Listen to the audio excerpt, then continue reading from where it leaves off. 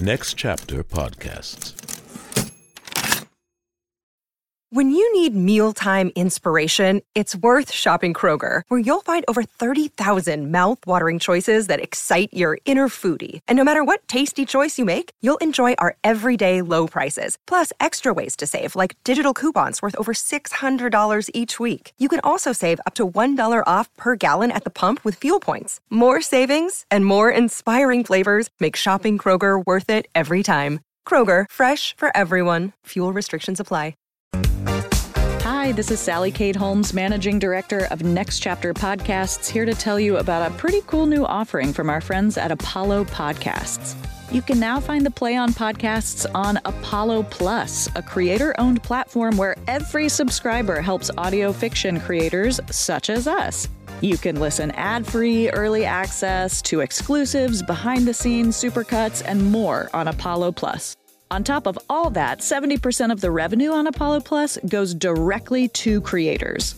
Join Apollo Plus through the Apollo Podcasts app or by going to apollopods.com. Hi, my name is Michael Goodfriend, and I'm the executive producer of the Play On podcasts at Next Chapter Podcasts. I'm here today with Lawrence Shragge.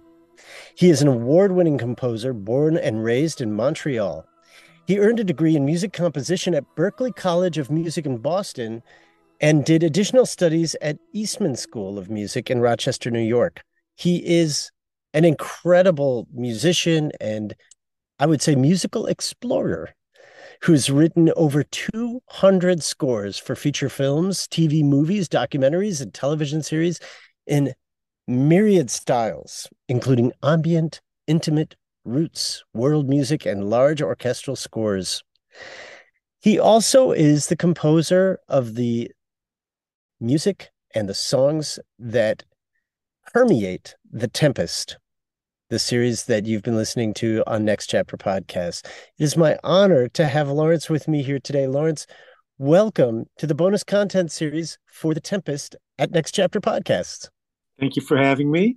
It was a privilege to be part of it. When did you know you were a musician? I think when I was about 16, I wanted to write film music, and I don't know where that came from or why. I wanted to tell stories with music in some fashion, and I have no idea how that emerged, except, I started to play piano around then, and it just seemed to fit. I don't know why. That was your first instrument, piano? Yeah. And you started as a teenager. You didn't start as a child. Yes, I had an incident where I broke my back and I wasn't allowed to play sports. So I started to play piano. It seemed like a safer direction. You were able to play the piano with a broken back? Well, I was in a body cast, but I could still move my hands. Yeah. Is it a subject you want to get into, how the accident happened? No, as a Montreal kid, I was tobogganing. Of course. Of course. One of the most common accidents in Montreal, from what I understand. Toboggan accidents. Yeah. How long did it take you to recover? Did you ever fully recover? Oh, I fully recovered, but it allowed it.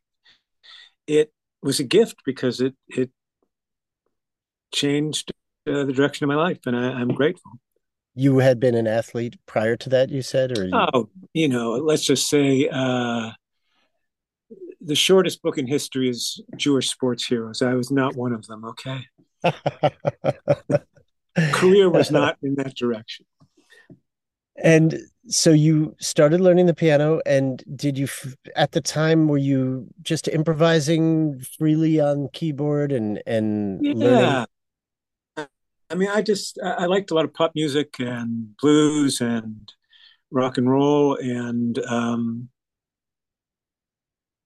I just started studying with someone who was a good fit, and he had gone to Berklee College, and I went, oh, well, if Leon could do it, maybe I could do it. So, And what was his name? Leon Aronson. Would we know any of Leon Aronson's music? Does any of it exist? Leon was a Montreal composer, and At the time when I met him, he was music director of Hair. So this is how long ago it was. And I figured if he could sit around looking at nude women on stage and smoke pot, that's a job for me. You know? Which Hair? Was it the Hair on Broadway? No, in Montreal. Uh-huh. And he was the music director. Yeah. What exactly does a music director do? He makes sure that the performance is right, the arrangements are good, the vocals are, everyone's got their parts, everyone's got their understands their what they need to do, and he manages the whole thing. It's exactly what a producer does in a podcast, but specifically for the musical entities. So vocals, musicians, performance, yada yada. And you went from piano to any other instruments, or did you just stay with the piano? No, I mean, I stayed on piano. I'm a piano player. I'm not a pianist, and which is a huge distinction. I'm Can you draw that out for us? What is the distinction between a pianist and a piano player? a pianist. You want to hear a piano player. You don't. I can get around, but I would never hire myself. Hmm.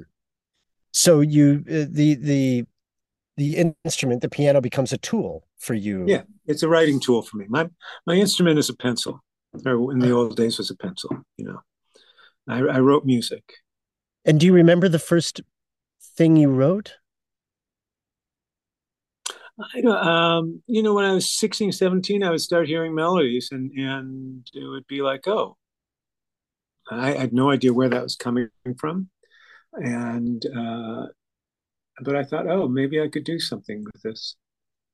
And so when you hear, and I suppose I'm curious to know how it's evolved over time. When you were young and you were just starting out as a composer, you heard something in your head, and then did you play it on the piano and then write the notes down as you were playing it? Not initially. I mean, not initially. I was not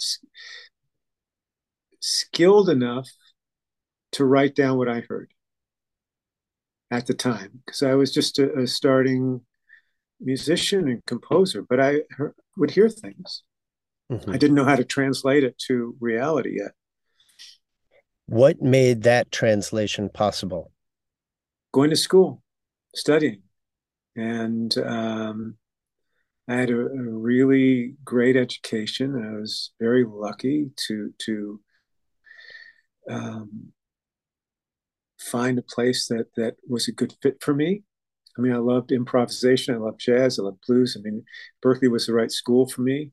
And at the time when I guess it was my third year, they were just starting a film music program, and I was in the first class of that.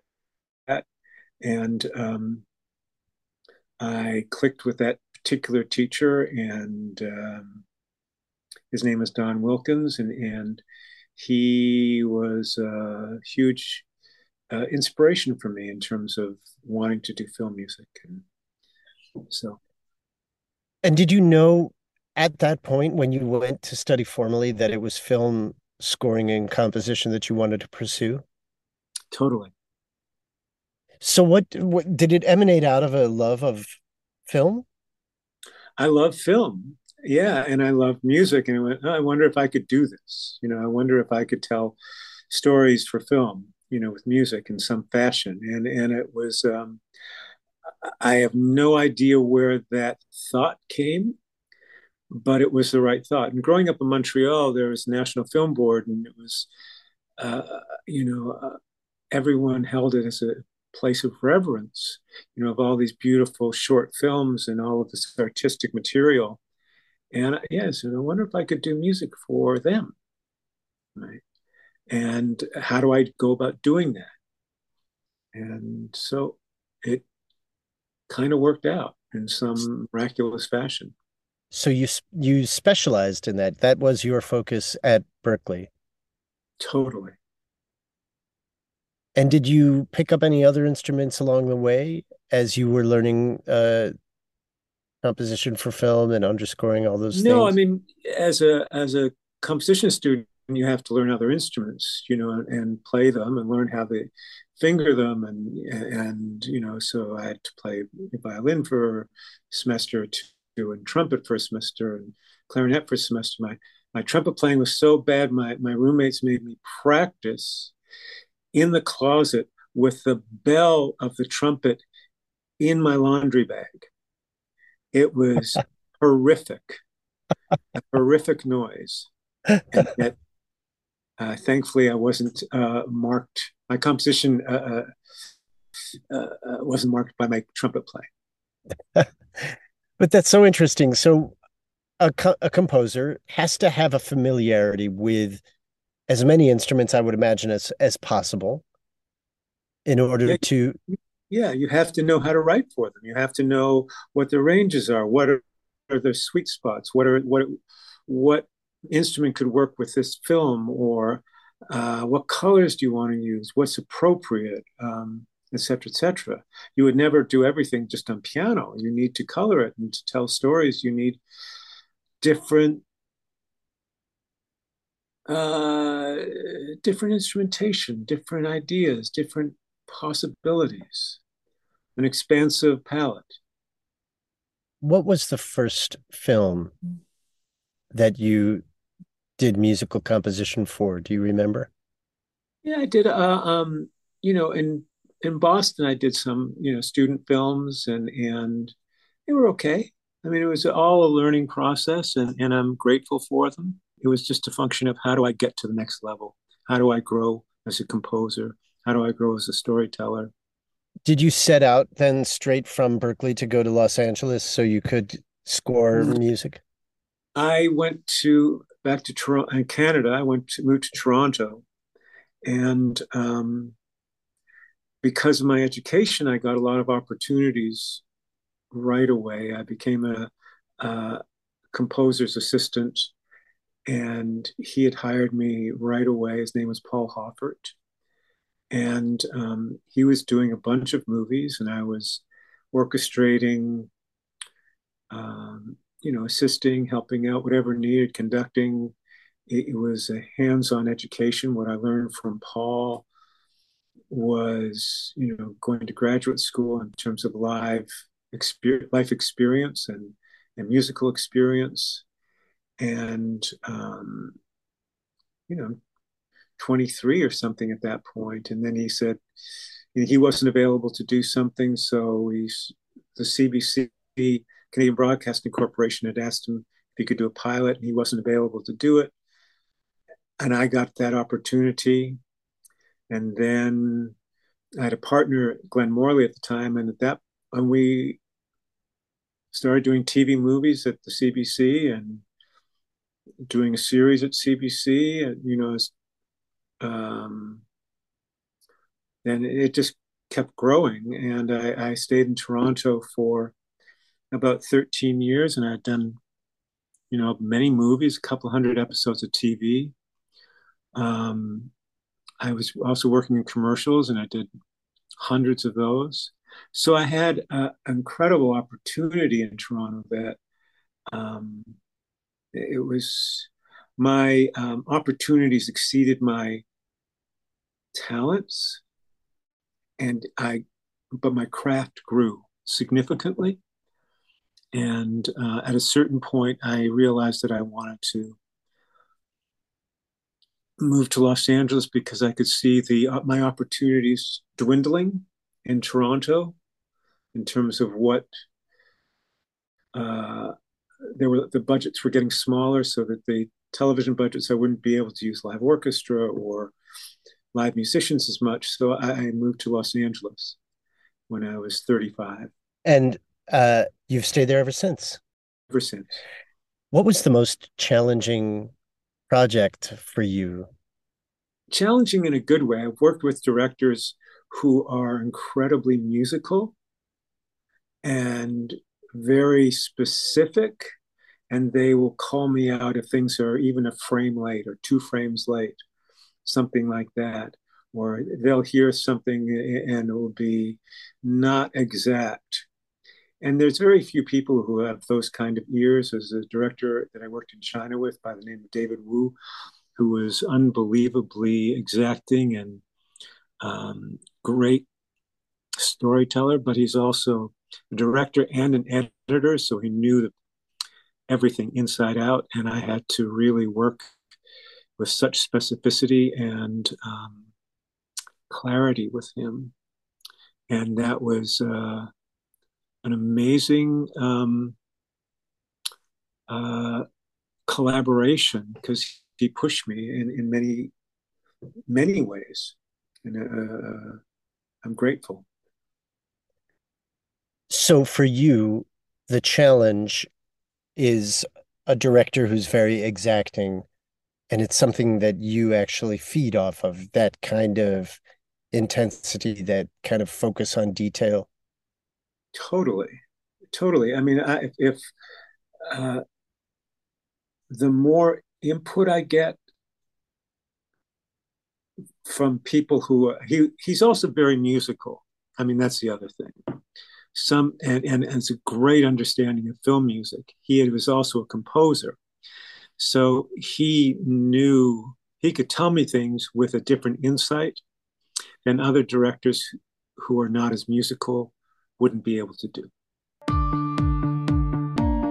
Join Play On Premium to get merch like t-shirts, hoodies, and coffee mugs, ad-free episodes, and bonus content video featuring interviews with the actors, producers, playwrights, and directors who brought it all to life. Go to ncpodcasts.com and subscribe to Play On Premium to support the art and the artists. What, in your mind or to your ear, makes for a great score or musical composition for film? What does it need to have to it? It should be invisible. It should be felt and not heard. It should tell the story with the same character and spice that the actors bring to it. It should tell the story in a unique way. Ideally, is it something that you would get the story of a film just by listening to the score? I mean, if you listen to a score in isolation. Yeah, I mean, I don't want to hear scores that are generic. Mm-hmm. I mean, there are many wonderful scores that are beautifully written but characterless, and I'm less, they're incredible scores, but for me, I want to hear something that has a uniqueness and a color palette that's different and a storytelling that's different. What are some of your favorites? There are hundreds of scores that I find inspiring.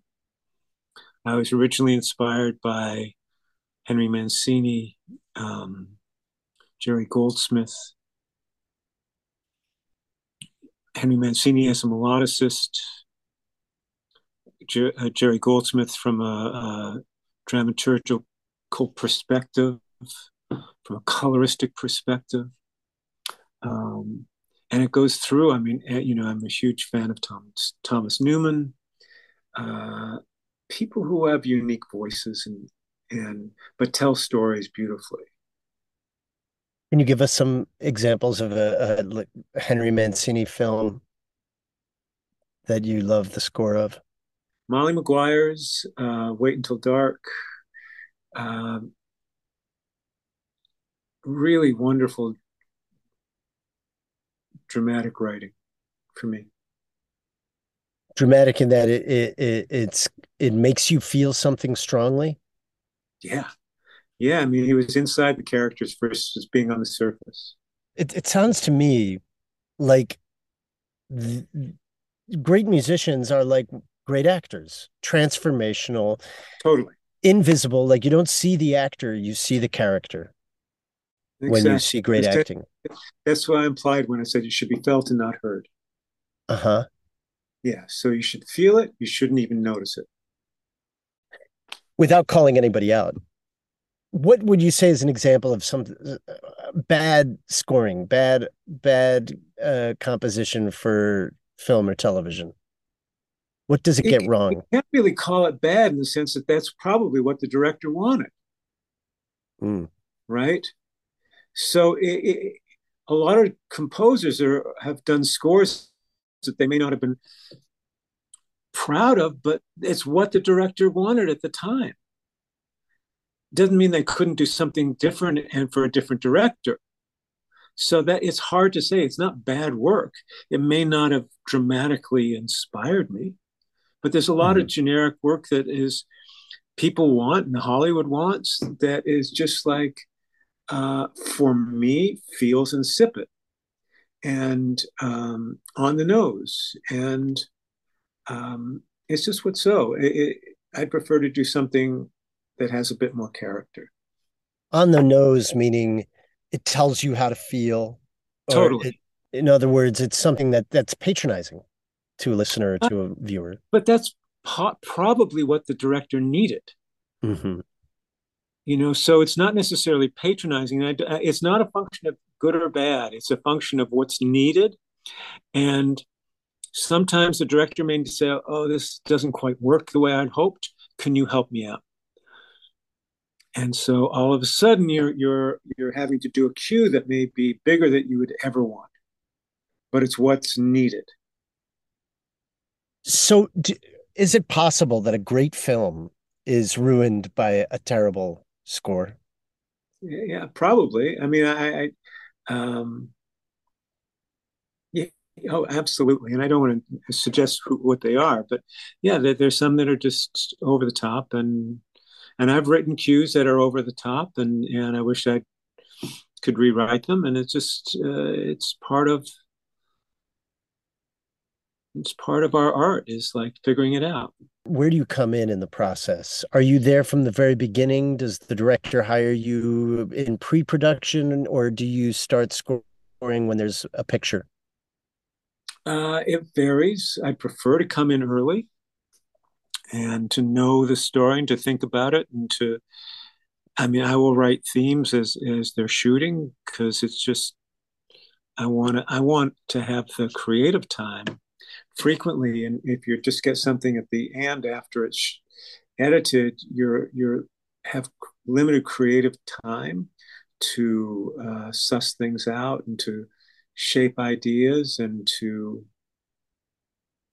sit with them for a little Mhm. bit. So you just have to write and you come up with thematic material quickly and you go. I would much prefer to start earlier and to develop material and to bounce it off the director and to see if they'd like it and hopefully they will.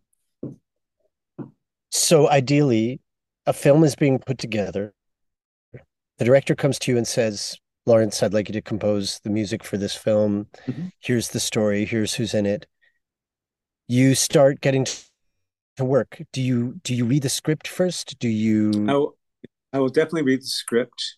Um, I will ask questions about who the characters are if I'm unclear.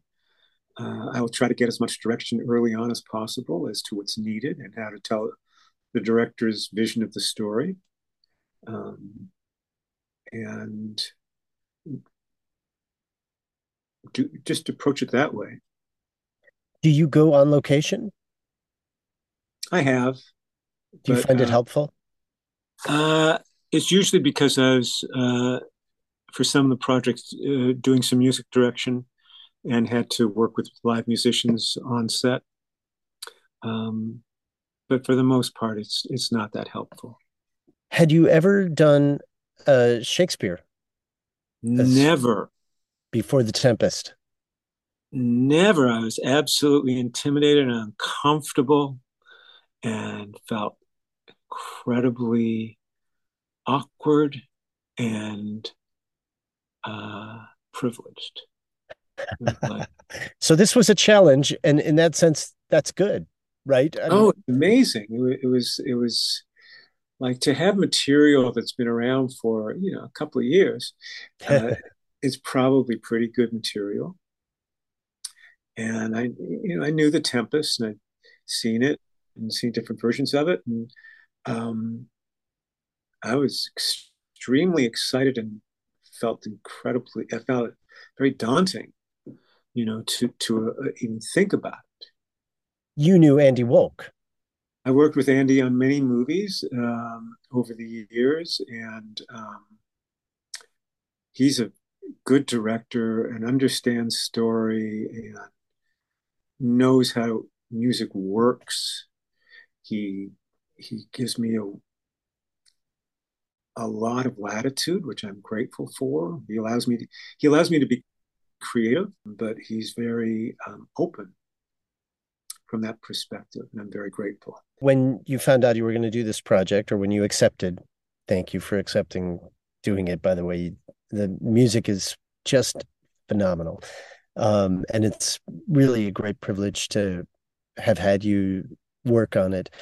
I'm just curious to know if when you agreed to do it, did you go back and look at any film versions of The Tempest, or did you just kind of want to start with a clean slate? I did look at uh, the version of The Tempest that Julie Taymor directed, Uh-huh. and this composer that I is shockingly talented by the name of Elliot Goldenthal. The one that leaps to mind for me, just that I knew of prior to uh this podcast, of if anybody were to ask me, is there a film version of The Tempest, I would think of Prospero's Books, that Peter Greenaway film. Did you ever see that one? Yes, I did. Also amazing. And the score in that one is so, I mean, it's kind of like it permeates the film as well. I didn't go back to see that one. Once I saw what Elliot had done for the other Tempest, I figured I should stop and not get more unnerved by how the brilliance of other composers. I mean, it was just like, otherwise inertia would set in, and I would be really uncomfortable. So similar, I mean, for actors, I can imagine it's the same, right? You're going to play Hamlet. How many Hamlets are you going to watch before you do your own? I'd imagine you really have to thread that needle between being intimidated and inspired, right? Totally. And the cool thing is the language is inspiring, the story is inspiring. So at a certain point, I realized just surrender to the words and see where they take me. Surrender to the story and see what evolves. So when you began working on this, were there certain core emotions or elements that resonated with you, that you were or feelings that came up for you? Prospero is a magician who was doing dark things but for an intent to go back to Naples to get his daughter married. So there's positive and negative on both sides, and I wanted to figure out a thematic material that presented Prospero from a place of magic, a place of darkness, a place of light. And how do you go about doing that from a thematic perspective and from a coloristic perspective? And finding that, all of that material. You've been listening to the Play On Podcast bonus content series. You can learn more about the Play On Podcasts at Next Chapter Podcasts website, ncpodcasts.com. That's N as in next, C as in chapter, podcasts with an S at the end.com, where you can find other Play On Podcast series and interviews, along with talk podcasts like The 500, The 10, Beef with Bridget Todd, and a whole lot more. I'd like to thank Jeremiah Tittle, the founder of Next Chapter Podcasts, and my producer, Pete Musto. Our audio engineer and editor is Justin Cortese. Be sure to subscribe to Next Chapter Podcast for updates on all the latest content, and don't forget to rate and review our shows. I'm Michael Goodfriend, and I look forward to sharing more incredible works in the Play On Podcast series with you, along with lots of enlightening bonus content at Next Chapter Podcasts.